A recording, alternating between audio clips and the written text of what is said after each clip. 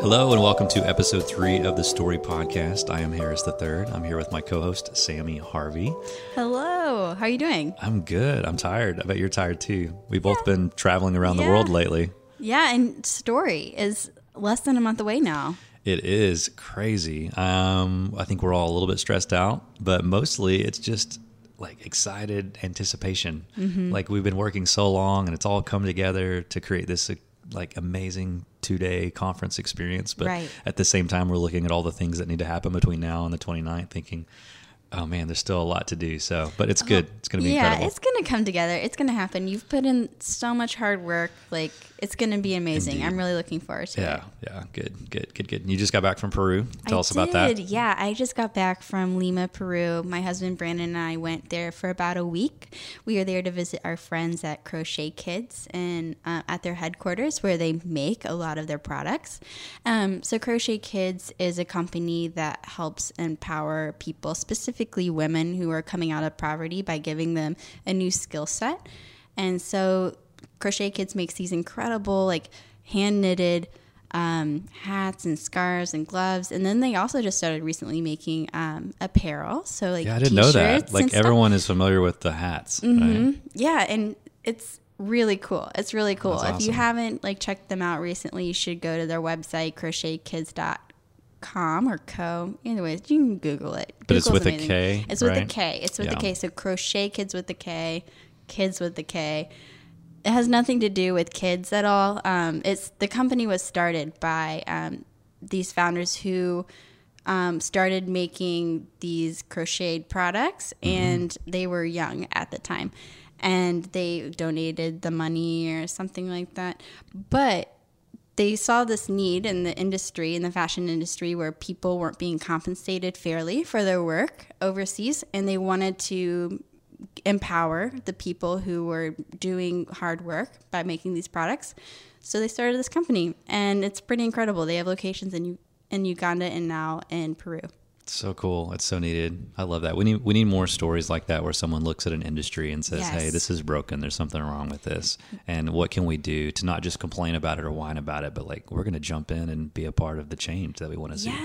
Yes. That's incredible. And I think their story embodies the story gathering community so well. Absolutely. And I just got back from Israel, which is crazy. Yes. So we've both been like in other places and trying to figure out, we got to get together and record this next episode. But I went with a group of like 20 something other storytellers, same kind of thing, just exposing ourselves to other people's stories and learning more about some new perspective. And man, you've been to Israel, right? You've been before? Yeah, I went less than a year ago, this last February. I feel like it's impossible. Now that I know what I know about what's going on in the Middle East, I feel like it's impossible to piece together the story of the Middle East just by the news headlines that we're fed here in America. It's so complex and complicated. It's so complex. No matter, I feel like how long you study it, there's still be like pieces of information missing. Yeah, I remember we were sitting on this hillside in northern Israel overlooking Syria. And like while we're sitting on this hillside, you can hear the civil war in Syria going on in the background, and it's heartbreaking. Yeah, it's really heavy stuff. Yeah. And but at the same time, there's so much like hope to be seen, though. Amazing. Yeah, incredible amount of hope. So incredible trip. Gosh, so your trip and my trip and this episode with Cole NeSmith, all of it embodies so much of what we're doing as Story. I love that it's all so intertwined. It represents this idea of that stories matter, and that stories have the opportunity to restore order, help people reimagine the way things could be. We've been talking about that a lot lately, and that's why I'm so excited to sit down with Cole this week. He's an amazing guy. Yeah, I met him for the first time right before this interview. We're like, oh, hey, just sit down. Let's talk. And I was so impressed with his ability to, it sounds like, lead like his community through tragic times. So he's from Orlando, and he's really heavily involved in the arts community. And recently with the shooting, they've had a lot of heartbreak in their community. And it's pretty incredible, like hearing him talk about it. Yeah, his story and some of the work that he's doing needs to be known by everyone in the Story community. So we're excited to introduce him to you guys if you're not aware of him already. Here he is. Let's roll this conversation with Cole NeSmith.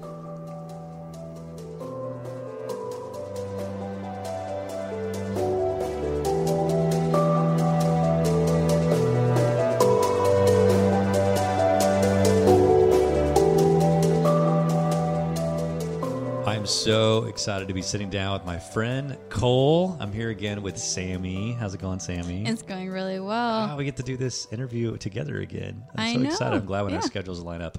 But Cole NeSmith. I always want to say your name with this fancy pronunciation. Yeah. Or you can just say NeSmith.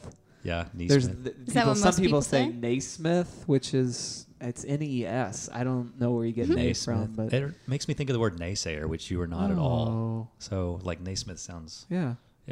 Like Here we are, Cole NeSmith. I'll just say it. NeSmith. And I also have to sometimes put a deliberate space between Cole and NeSmith, or else people think I'm saying Cole NeSmith.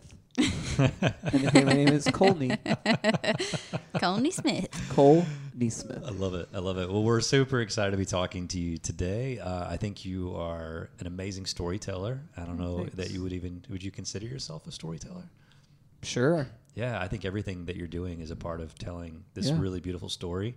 And I guess most people refer to you as a creative director. That's like your technical job title, I guess. But introduce us. How would you describe to the story community what you do?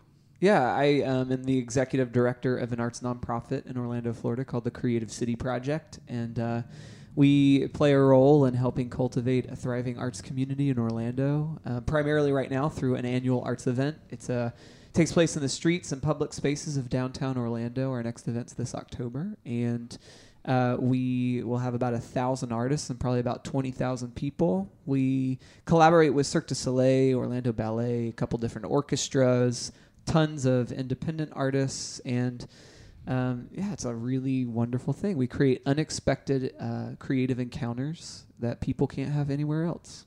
So amazing. I mean, I'm super excited to hear your talk at Story 2016, but that's at the end of September. So how in the world did I talk you into giving a talk at Story if you have this thing coming up in October? Oh, hey.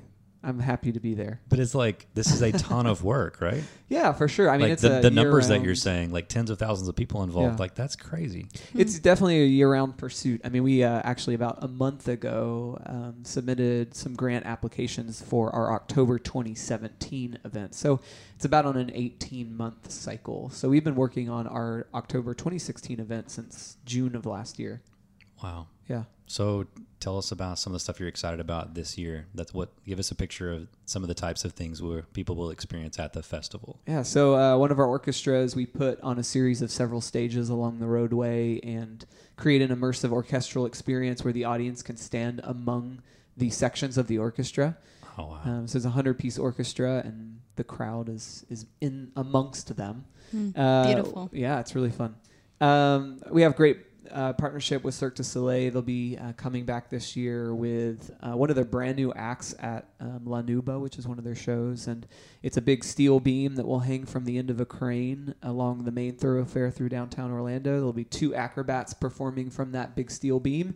And then one of their singers will be singing live from a balcony on an office building nearby. Jeez. Wow. We have an ensemble of contemporary classical musicians, about 40 of them, who are doing kind of a installation sound piece by a contemporary composer named John Luther Adams. And the audience can experience it. It takes place over 70 minutes, but the audience is able to kind of experience it at their own pace, and the sound and the tones travel through the musicians and the singers, and so it's all kinds of music, dance, installation, art. We do a lot of things where people can kind of enter in and interact, and that's kind of the heartbeat of what we're doing. So we want to become a destination for people who are innovating in the performing and installation arts.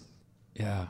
Gosh, it sounds so amazing. I want to come to it. I hope really too. bad. Yeah. What's interesting? Well, you got a big thing coming up too. I know. But your thing will be over. And my thing will be over, and I can just come down on vacation. Yeah. But who vacations in Orlando? Oh, nobody.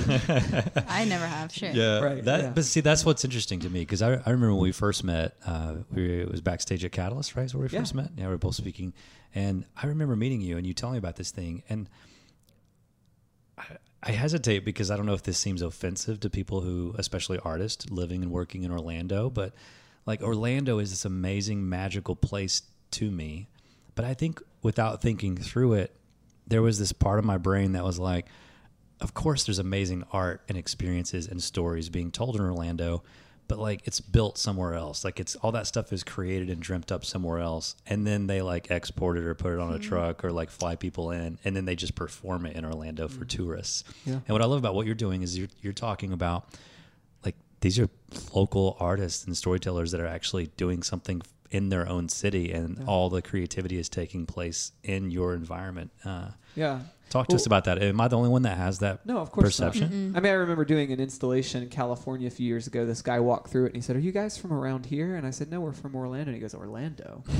So, I mean, it's not an unusual experience for sure. But one of the missions of our organization, the Creative City Project, is to transform the way people around the globe perceive our city as one known for innovation and creativity. And so what we're doing is not only creating meaningful experiences for our audience, which is both residents of and visitors to the city, but we're helping craft and shape and tell the story of our city. So what's really cool about Orlando, and one of the reasons I love living there, is there's a ton of white space on the canvas of who we are. And, you know, we've been known for the last 50 years or so as a place where people come from all over the world to experience our world-class theme park attractions.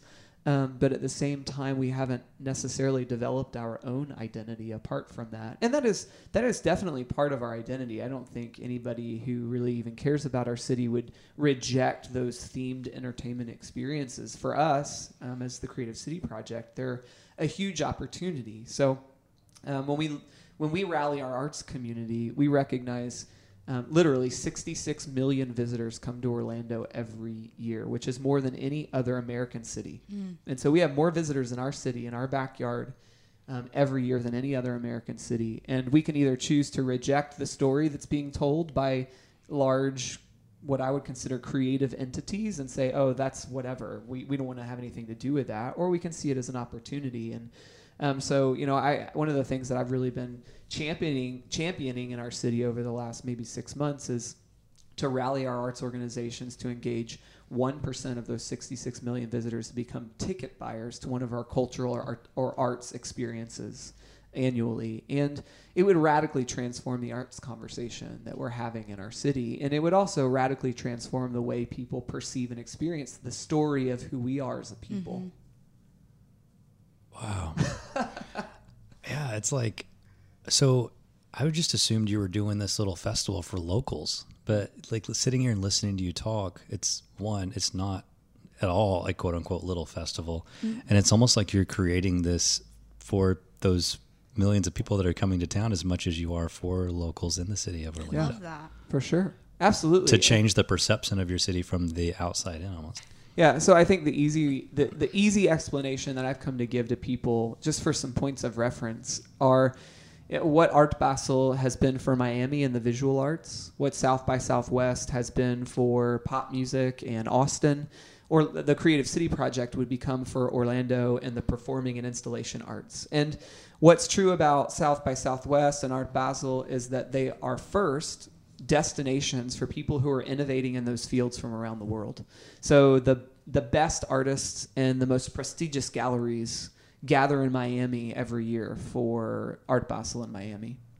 And not only is it a destination for those people during the 10 days of Art Basel, but it has literally and radically for both of those cities, South by Southwest for Austin and Art Basel for Miami, has transformed the perpetual identity of both of those cities.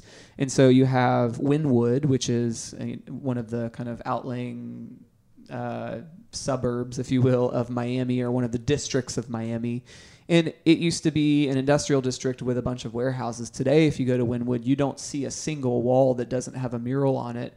And inside of all of those buildings in that once industrial area are now art galleries that are hosting prestigious shows and have, there's Shepard Ferry murals on the wall. And so there's been a significant transformation as a result of those kind of festivals that are uniquely tied to the identities of those places. And that's what we're doing as the Creative City Project. So right now, I mean, we do what we do, and we host 20,000 people on a really small budget, compared to those two organizations. But this year will be our third kind of festival of substance. I mean, really, this is year 3 for us, and we're seeing an amazing growth, not only locally and from an artistic and attendance standpoint, but we have a mural artist who's coming from Greece this year because he's heard about what we're doing. And we have a collective of projection artists and musicians coming from Nashville. The Radio Conservatory are coming down to participate this year.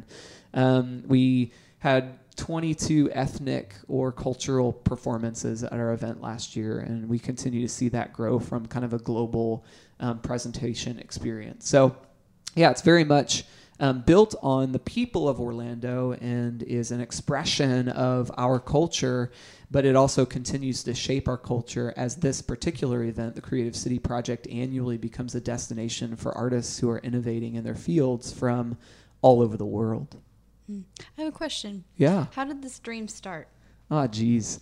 It started in 2012. Really, it was me looking around and addressing this very issue that Harris started out asking, which is like, this is what I think of Orlando. How, like, what's the story with this? Yeah. And so it started kind of twofold. One, seeing a bunch of creative friends in my life who were part of our city and part of our creative community, who were asking, like, can I truly make a living here doing what I do? Mm-hmm. And so I wanted to kind of platform those artists to let our city know the amazing creative things that are already happening there, and to continue to cultivate a thriving creative culture in our city. So really, platforming our local artists, and then addressing that second thing, which is like, what is the global perception that people have of who we are? And so for me, honestly, the primary motivating factor for starting the Creative City Project was I want to be able to keep my friends. So it was very personal. And so there's like some pie in the sky beauty of me saying like, we're a wonderful place and let us platform these artists. But really, like, the deep emotional part of me was like, my friends freaking keep moving to New York. Stop it. Mm-hmm, mm-hmm. Yeah. I bet there's a lot of people who are listening who probably are having a similar experience, maybe in smaller towns. What would be some advice that you would give to them? Yeah, I have really become a big believer in the power of limitations. And I think a lot of creative people don't know where to start. And because literally the world is before us. And as an American, no matter what kind of socioeconomic class you find yourself in, you have a lot of opportunity. And a lot of times that opportunity or the breadth of choice that we have is overwhelming, and people get immobilized. Well, and the size of your dream too. Yeah. I mean, like, you're not doing anything small. This was a massive vision. Sure. So even that to me is overwhelming. Yeah. Yeah, I mean, I think creativity can be overwhelming, whether you're in a big city or a smaller city. And so somebody who is in a smaller town, somebody who is wondering, like, well, how do I create, community that is creative, and how do I do my thing where I am? The thing that prevents us from thriving creatively is our choice not to do so. It's to embrace our limitations and say, regardless of my limitations, I'm going to step into whatever it is I can step into. And if 3 years after, developing my own creativity where I am, I determine that I've reached a ceiling, then let me launch out somewhere else, But I think there are people that I know in my life who lived where I live and weren't thriving creatively, and they moved to New York and they're still not thriving creatively because it wasn't about where they lived. A place isn't going to fix that, For sure. Totally. Austin Kleon has actually been tweeting about that a lot lately and stirring up some controversy. I really appreciated what he's this had to say. Yeah, this idea, I think especially to young people, where he's saying, like, everybody feels like they have to move to this creative, like, capital, like New York or LA or Austin, and he's saying, like, the artists that he most admires are the people who go somewhere where there's nothing else and then just start something, For sure. That's been really inspiring to me. So you're actually from Orlando. You didn't move to Orlando for work or... Yeah, after high school, I was born in Orlando, but after high school, I actually came to Nashville for a little while. I'm a musician, grew up a musician. And, sure. And then it ended up going back to Orlando, and then was in Atlanta for a little while and went back to Orlando. And it wasn't happenstance. It was very intentional decisions both times. And both of my experiences in Nashville and Atlanta, where I still have a lot of great friends and there's a lot of wonderful things happening in both of those places, but it reminded me, my experiences there reminded me how important community is. And I just had something really special where I live. And Orlando is unique in that I find myself surrounded by wonderful people who very much care about each other, and they care about spending quality time with one another. And I think that's really important to me, quality time. And I just found myself kind of being the glue that held my friend groups together in those other two cities. And I felt like I was fighting a battle that wasn't the battle I wanted to be fighting with. And I've actually, as I've continued to maintain relationships in both those cities, have seen over the last, it's probably a decade now, transformation culturally happen in both of those cities as well. And I really do see some really cool communities that are in both of those places. So, but I find myself now in Orlando, and I mentioned before, there's just a lot of white space on the canvas there. And, I chalk this up to just doing something and continuing to do it, but I can kind of call City Hall now and like have a meeting with people. It's pretty awesome. And I have really wonderful friendships with people there in government. I have very wonderful friendships with people who lead arts organizations and who are executive directors and artistic directors of some really fantastic arts organizations. And we're like dreaming together, and it's really, really cool.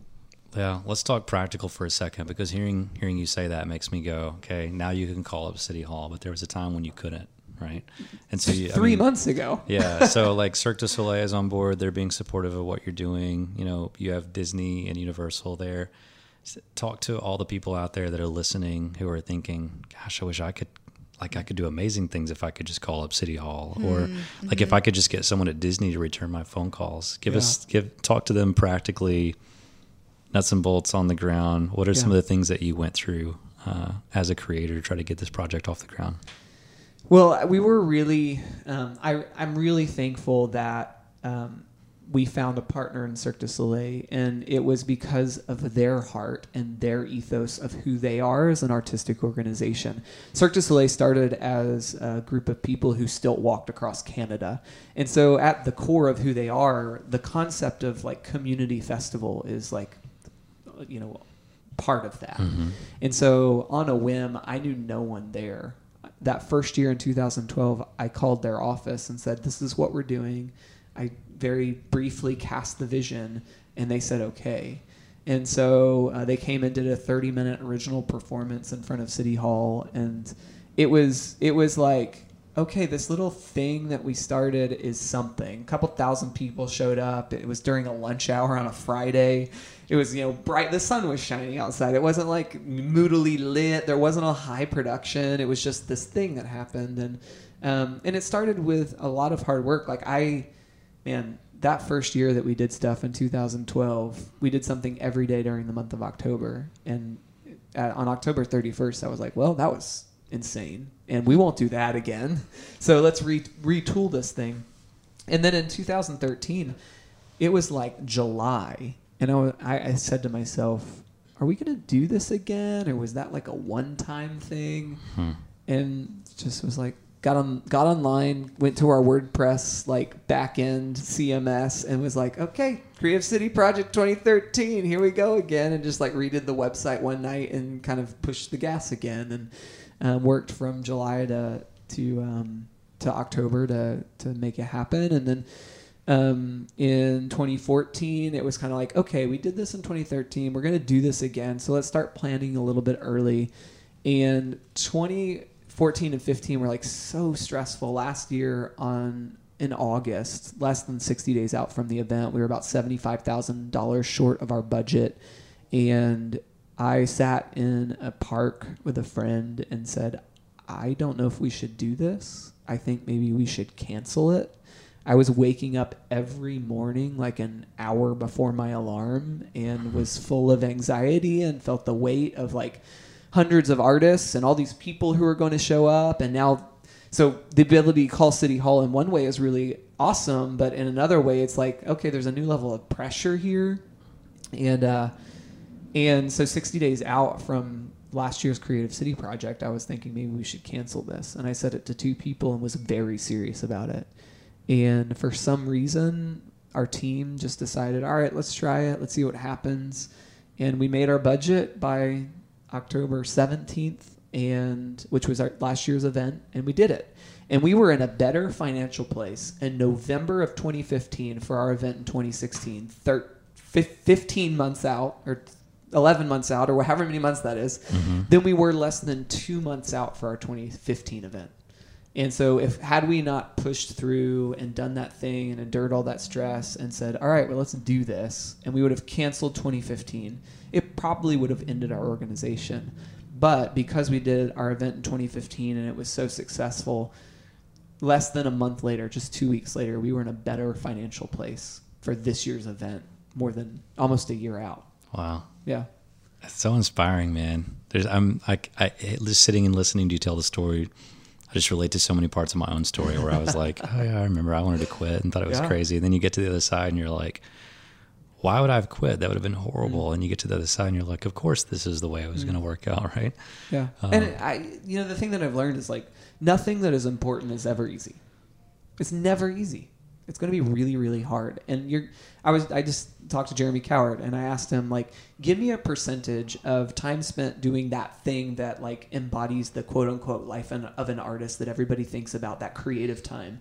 And then a percent of time that's spent doing something else. And he's like, yeah, it's probably 5% and 95%. Yeah. Mm-hmm. And so true about every creative endeavor I've ever done. It's about the 95% of stuff that I do when nobody's looking and that I honestly sometimes hate. But it allows me to do the 5%. And we're transforming the global perception of a city. And so for me, the 95%, although it doesn't always feel like it, when I look at the big picture, is worth it. Yeah. It was interesting is when I first met you, this is what we talked about. And then later there was like this surprise, and it was like, I was like, yeah, dude, I just met this really cool guy named Cole. He's doing this thing, this big festival in Orlando. It sounds incredible. And you're like learning about it.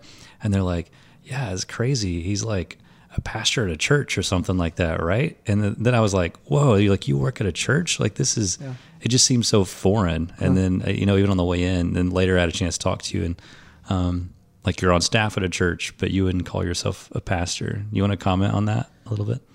Well, first let me just say this challenging statement maybe, and if somebody's part of the church or is on staff at a church and they're listening to this, like I've seen more cultural transformation in the last 2 years working with our arts community than I've seen in the last decade working with the church. And so there's a radical conversation we need to be having. Yeah. So I was the leader of a church for the last. I like how we just transitioned right out of that. So now that I dropped that bomb, just so you guys know, his mic just dropped on the table after he said that. I appreciate it. Yeah. I led a church through a transition from being a ministry, and another church in Orlando launched us out, and we're called City Beautiful Church, and I spent the first couple years kind of leading that church alone. And then a couple years ago, my friend Ryan came and he helped lead that alongside of me, and we were leading that together. And at the beginning of 2016, I committed my year to beauty, and I said I want to like pursue and experience moments of beauty, and I want to create moments of beauty for other people. And that was kind of like this seed that began germinating in my heart that's led me to a place where in April I went part-time at our church. And I stepped back from a lot of the organizational stuff I was doing, and I said, all right, I'm going to focus on creative stuff here. I'm going to go part-time here, and it's going to force me to put some more weight on these other things that I'm doing outside of my church life, because it's really easy to treat those things as peripheral when I'm getting paid a full-time salary there. And so I made space for that. I kind of like shifted my role there to something that I felt like fit my heart a little bit better, and I love it. I'm really thankful for it. I'm thankful to be part of a community of people who have been so supportive in that transition.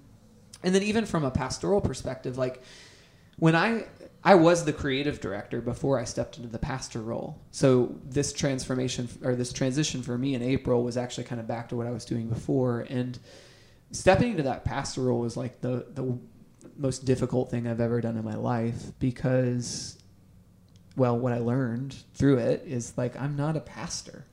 A pastor is someone who gets energized by sitting across the table from someone and listening to them talk about their stuff. And I mean, in kind of religious language, I'm far more like apostolic. It's like, hey, here's your problem. Here's the picture down the road. And here's what you need to change in order to get to the picture down the road. Like, why don't you see that? And why isn't that easy for you? And, I love the opportunity to walk alongside of people who are really close to me in my life and share that journey with them and to be able to share my journey with them as well. But for the stranger, like the person I'm not really close with, I just don't have that heart. And I think it's okay for me to know that and to acknowledge it and recognize it. And, I think there was a lot of grace on my life to like learn how to be more patient and learn how to just be more gentle. And it's taught me things for my life in general, but at the same time, it was like a practice in putting myself in other shoes as opposed to continuing to like walk on in the shoes that were decidedly mine. Yeah, I just find it interesting because, it just seems so surprising. Like in a way, it feels surprising to me. Like you're doing this cool stuff through all these different amazing organizations. And does it ever happen? People find out it's like, wait a second, Cole works at a church. Like, is that weird to people, or is it? Yeah. Help me understand that tension a little bit. I'm not even sure I'm asking the question in the best way. I know exactly what you're asking. I think most people know now, but we're 4 years into this journey. And partly because of my own insecurities, but also partly because of the stigma of what it means to be a Christian or what it means to be somebody, especially who works at a church. It's not something I led with for sure. And it's one thing in kind of the arts world, more organizational arts world, but I'm also an actor. And, I show up, I'm cast in a show. I show up, the cast is in the room for the first time together. There's a dozen, 15, 20 people there. And everybody's getting to know each other. And there's the question like, okay, you're here acting, but like, what else do you do? And, for a long time, I rarely ever said, oh, I work at a church. Like that's what I do. And yeah, again, part of that was my own insecurities, but also part of it is like me recognizing the beauty of who our church is and some of the things that I think we're doing that are a little bit more exploratory and give space and freedom to the outsider, and I think in a lot of ways values Jesus' message to say care for the outsider and care for the alien and care for the downtrodden, and like we care about that stuff. And we make space for conversations in our church. We don't exist primarily to tell you something. We exist to help you ask questions and explore. And so, yeah, it's complicated for sure. Yeah. And it plays to some of my biggest insecurities. That is, in many ways, that approach has led to some really interesting opportunities for you. And I think that's why I wanted to ask about that. Is I feel like it's a good transition to some of the projects that you've recently had a chance to be involved with. That I think so many people across America, they shouldn't be, but they're like surprised to hear like, oh, he's on the staff at a church and he's involved in this. Like, what's happening? They don't know what to make of it. Yeah. So tell us a little bit about some of the cool opportunities you've had lately. Because the shooting at Pulse nightclub took America, obviously by surprise. It captured the attention of our nation, and people were just trying to figure out how do we respond to this, because there's not an easy solution to keep this kind of thing from happening, right? And maybe it is easy. We just need to be way better at letting people. I don't know. It's not easy, I'm sure. Yeah. So what happened? The city called you, or did you step forward? Was this your idea? Tell us what happened. Yeah, so happened June 12th. It was a Sunday morning, early Sunday, like late Saturday night, early Sunday morning. And I woke up to a couple text messages on my cell phone of like, maybe we should change what we're doing tonight at church. And I was like, what's going on? And I read a few other text messages that had come in while I was still asleep. And so I was like, oh, obviously something happened. So I went on Facebook and I saw the news of what had gone on. And within the next half an hour, I got a call from the music director of the Orlando Philharmonic. So I was having these conversations with my church community, but then very soon, upon like everybody waking up Sunday morning, we were having conversations about it as an arts community as well. And I can't say the exact words that music director said to me, but he essentially said, what are we going to do? And I didn't know. And all that afternoon, like a lot of our arts organization leaders were texting each other asking that same question. And less than 24 hours later, on Monday morning, there was a group of probably 30 arts organization leaders sitting in a room to ask, what are we going to do to help our community walk through this? And 2 weeks later, over the course of 16 days, we mobilized about 500 artists to put together something at our Performing Arts Center called Beautiful Together. We branded it, and we talked about the conversation, the arc, the experience. We talked about what it was meant to be. And in some really beautiful ways, I had the opportunity to see the intersection of my role and my experience growing up in the church, and then my role and experience more recently in our arts community kind of collide. And we were creating an experience for people, which is what I've done week after week after week for the last decade and a half of my life. And as a worship leader, growing up in church, as a musician, the thing that I think that I'm best at, and that isn't necessarily playing the music or singing the songs, it's asking what's going on in this room and what do I as a leader in this moment do about it? How do I point it out, and how do I help people journey through it? And the same thing was happening in our city. What's going on here? What are people experiencing? And so a smaller group of our arts organization leaders got together and said, hey, here are some compelling kind of creative moments. Here's an orchestral piece. Here's a choir piece. Here's a dance piece. And then working with Eric Jacobson, the music director of the Orlando Philharmonic, he and I together put together this journey. And what Beautiful Together was, and what we kind of pitched it as, was a journey from mourning to hope. And so we acknowledged mourning, and we chose artistic pieces that embodied that idea of mourning. And we created this journey that slowly over time just brought light to our community. And so on the 28th of June, 16 days after the shooting, several thousand people gathered in our Performing Arts Center and saw 500 artists take them on this journey from mourning to hope. And I think we all, as a community, for the first time in several weeks, just got to sit in a room together and take a breath. And it was really, really awesome. Afterward, I got down off the stage, and the first three people I saw were people who work in the mayor's office, and one of those also being the mayor. And I thought afterward, I bet this is the first time that they've actually been to something or been in a place where they didn't have to like do something. And the next day I saw one of those same people, and I said that to her, and she said, yeah, it was the first time we just got to sit. And I think that was what was happening in the room as a whole. People just got to sit and take a breath and allow these beautiful artistic moments to take them on a journey. And we cried together, and we laughed together, and literally at the end we held hands together, and we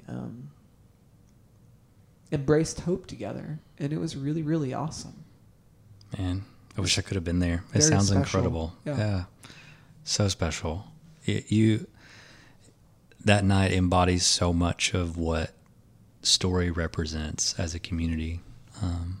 I catch myself saying this all the time. People are like, so, like, should I get my boss to buy me a ticket so I can come? Like, well, is it worth the investment? Like, yeah, you're going to learn a lot. You're going to be more creative. You're going to do the best work you've ever done. But, like, my hope is that you leave inspired to say, okay, while you're doing that by day, always look for opportunities for you to allow yourself as a storyteller to play a role in shaping the way the world looks, or offering hope when it's needed, or making a difference in the life of someone else, because our work can be meaningful and it can matter and it can make a difference. And it's fun to work at a marketing or branding agency and tell a story for a brand that leads to them breaking sales records. That's great. But like, gosh, it's so much more meaningful to, while you're doing that, to constantly ask yourself, what role can I play in restoring order by helping people reimagine a different way? Yeah. And I feel like that's what that night was doing. Totally. So, man, what a huge pleasure. It was so special, like 60 arts organizations in 2 weeks coming together to present a 75-minute program. Like, I don't know if you've ever put anything together, but that doesn't happen, especially when you're talking about 60 arts organizations. But what's cool about that is, like, thinking back through the rest of your story as you've told it to us, like, you were, like, who knows, maybe you did the festival all those years for no other reason than just to shape and prepare you and give you the experience needed to accomplish that, because your city needed it so much.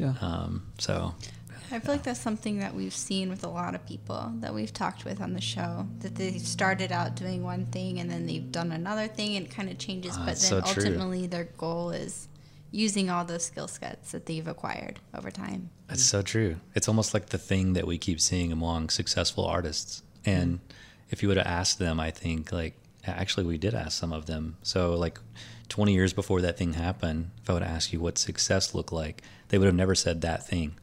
Like, I bet if I talked to you 5 years ago and said, you know, what would you do that you would be most proud of? You wouldn't have even had the perspective to dream up. I want to take people on a journey from mourning to hope, because you didn't know there was going to be a need for mourning yet. Yeah. And yet that's a part of your story. Yeah. Yeah. Really cool. Well, we always ask people a few quick questions, kind of a rapid fire kind of thing at the end of these podcast episodes. But before we get there, I'm really curious what your favorite ride is, or a theme park attraction in all of Orlando. Oh, Harris, there's so many answers. That's like, what's your favorite movie? And I always say, what genre? Yeah, but see, so there's a lot of creatives and producers, a lot of different people listening to this, and like, some of them go, oh, it's this roller coaster and here's why, but the majority of them are able to say it's this because it's an experience, and they made me feel something because of the story that they told me. Yeah. And Orlando is great at that in general. So for sure. I'm curious what your favorite ride is, but I'm more interested in hear the follow up of, like, why. Yeah. All right, so I'm just going to go with what came to my mind first. Sure. And it may not be even the right answer, but the safari at Disney's Animal Kingdom is what came to mind first. And I, for the last 10 years, have been dreaming to go to Africa, which I'm doing this October. Congratulations. Thank you. Awesome. Yeah. And there I'm going on a 5-day tented camping safari in the Masai Mara, and we're going to the Bwindi Impenetrable Forest in Uganda and going on this gorilla trek, and it's like all this amazing stuff. But wow. I love the safari at the Animal Kingdom because, first of all, it's like really long. It's like an 18-minute ride. Yeah, so if you wait in the dead heat of summer in line for 4 hours, it's not over in 30 seconds. Right. Well, yeah. There are ways to avoid all of what you just said, which is a different podcast. So. It's a podcast I want to listen to. Happy to talk to you about it. But I think it's real. Like, those animals are real, and it's always going to be different. And there's a level of unpredictability about it. There are probably at least a dozen attractions that I could ride through with you and say every word before it's said on the attraction. And it's fine. I still go on them, because there is an experience there. But that is the unknowingness of the safari is something I really love. And I just really love, like, getting close to animals. I'm a nature lover. I guess the second answer I'll give too is I love the Haunted Mansion at Magic Kingdom.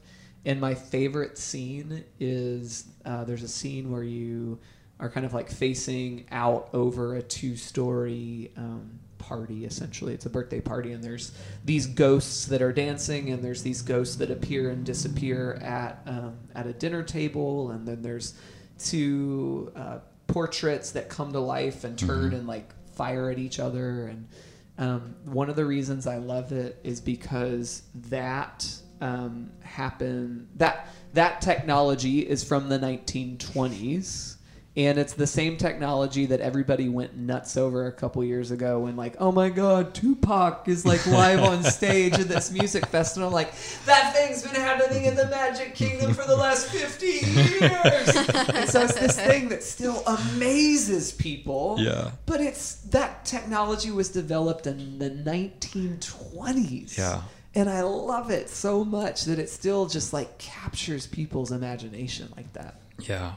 Now I'm really confused. So, because you basically said my favorite ride is this because it's real, but my second favorite ride is this, and it's totally fake. Yeah. Yeah. Oh, of course. All right. Well, gosh, I have so many questions for you about Disney World. I feel like you're like an insider, and I just want to grill you. But we got to wrap this up. We'll save that for episode number 2. All right. Here we go. All Sammy, hit him up. All right. Okay. So first question. I'm nervous to ask you this because I feel like you're going to... It's going to turn into a 30-minute episode. Okay, so what's your favorite book? Oh, The Sun Also Rises, Ernest Hemingway. Beautiful. Yeah.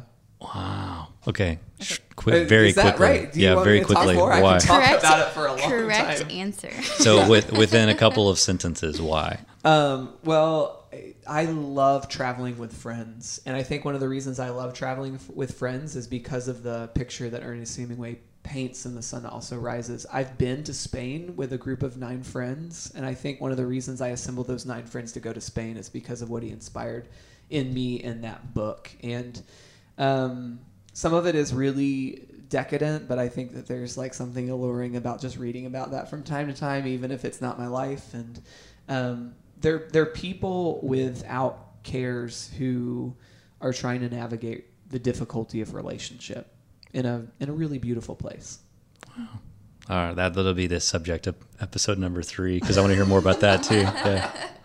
Okay, second question. What's something people don't know about you that you think is crazy? Crazy. Oh, gosh. I mean, I think so. Some people, I don't know if you see a picture, some people notice this. I have friends who have never noticed it or like noticed it 5 years after us being friends. But my left eye is misshapen. I have a misshapen pupil in my left eye. When I was in kindergarten, my brother... Everyone would be cracking up if this were a video podcast right. because Sammy and I are both leaning across the table. Lean over. When I was in kindergarten, I squirt my brother with the hose, and he had a big old stick. They threw right at me, hit me in the eye, and got myself a new pupil. Oh, man. Oh, my. Did you ever do that again to him? Probably. Okay, third question. What have you found to be your greatest source of inspiration, especially when you're in a rut? F. Scott Fitzgerald. So we're back to literature, I guess. I love F. Scott Fitzgerald, my favorite writer. Yeah, same era as Hemingway. Same kind of thing. Most of it is very relational. But I have this anthology of all of F. Scott Fitzgerald's short stories. Hey, we're like the same right Good. now. Yeah, I love it. with this. Yeah. If I'm in a spot where I just need to be transported somewhere, that's the book I pick up. Beautiful. And then I usually put on either Dave Brubeck or Miles Davis behind it. I think this is the start of a very wonderful friendship between us, Cole. I'm for it. My kind of person. I am glad I'm helping you make friends. Yeah, This is actually the first time I've met The Story Cole, podcast brings people together. Good, yeah. Cole, thanks for being a friend of Story. I can't wait to hear your Thanks talk this year. Yeah. Thanks for hanging out with us today. Yeah. It's awesome. Thank you.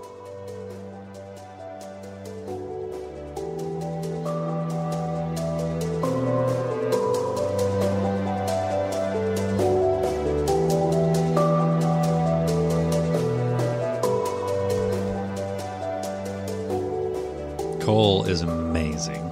Man, I really love talking with him. I can't wait to hear his talk at Story. I know.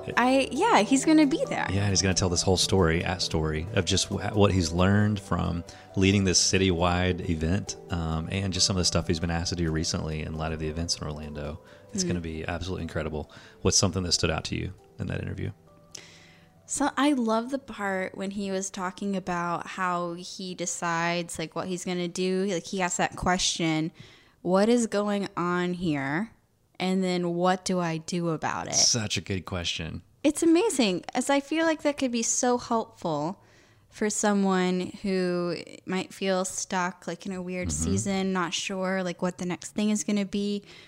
What if I just stopped and just looked around me and said, okay, what is going on? What do I care about? Where is there a missing need? How can I use my skill set to fulfill that need and like make the change that I am like so eager to see? Absolutely. There's probably people listening to this right now. They're listening to us talk and they're going, I know I have these creative talents. I just don't know what to do with them.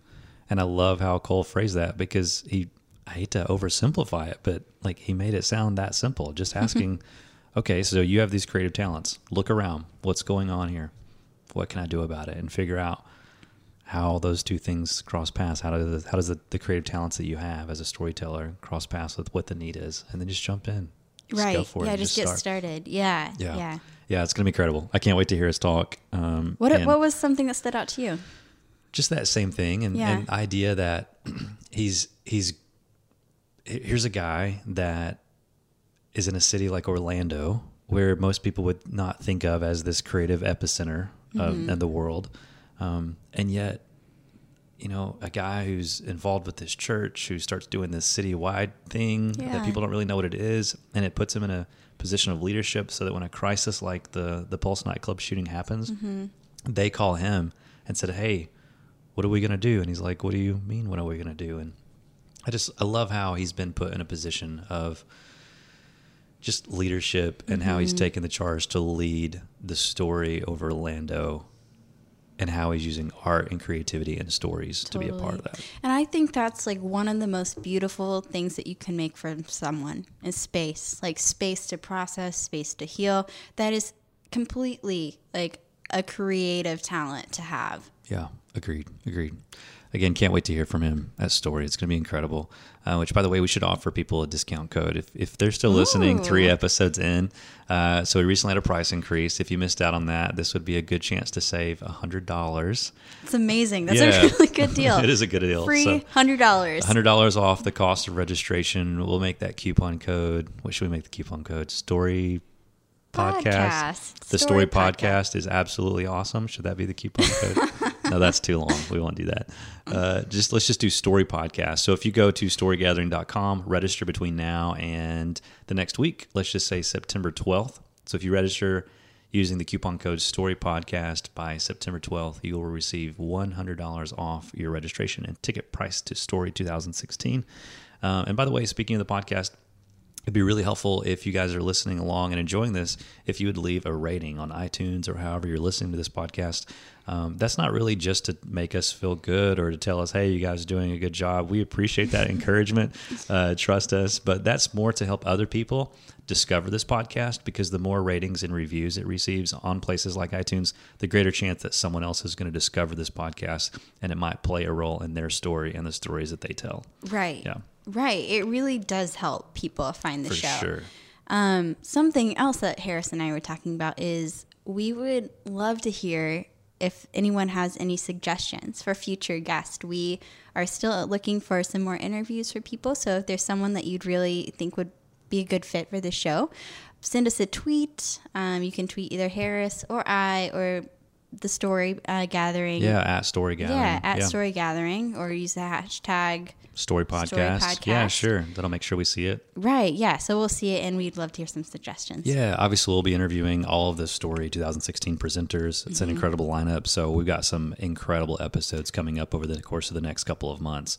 But yeah, like Sammy said, if there's someone that you feel like, man, I'd love to hear from this person, or if there's a subject that you want us to tackle, maybe we'll go find somebody who can have a conversation with us about that subject. I like that. Yeah, tweet us, email us, send us your suggestions, hashtag Story Podcast, and you can just reply to @StoryGathering or Sammy or I.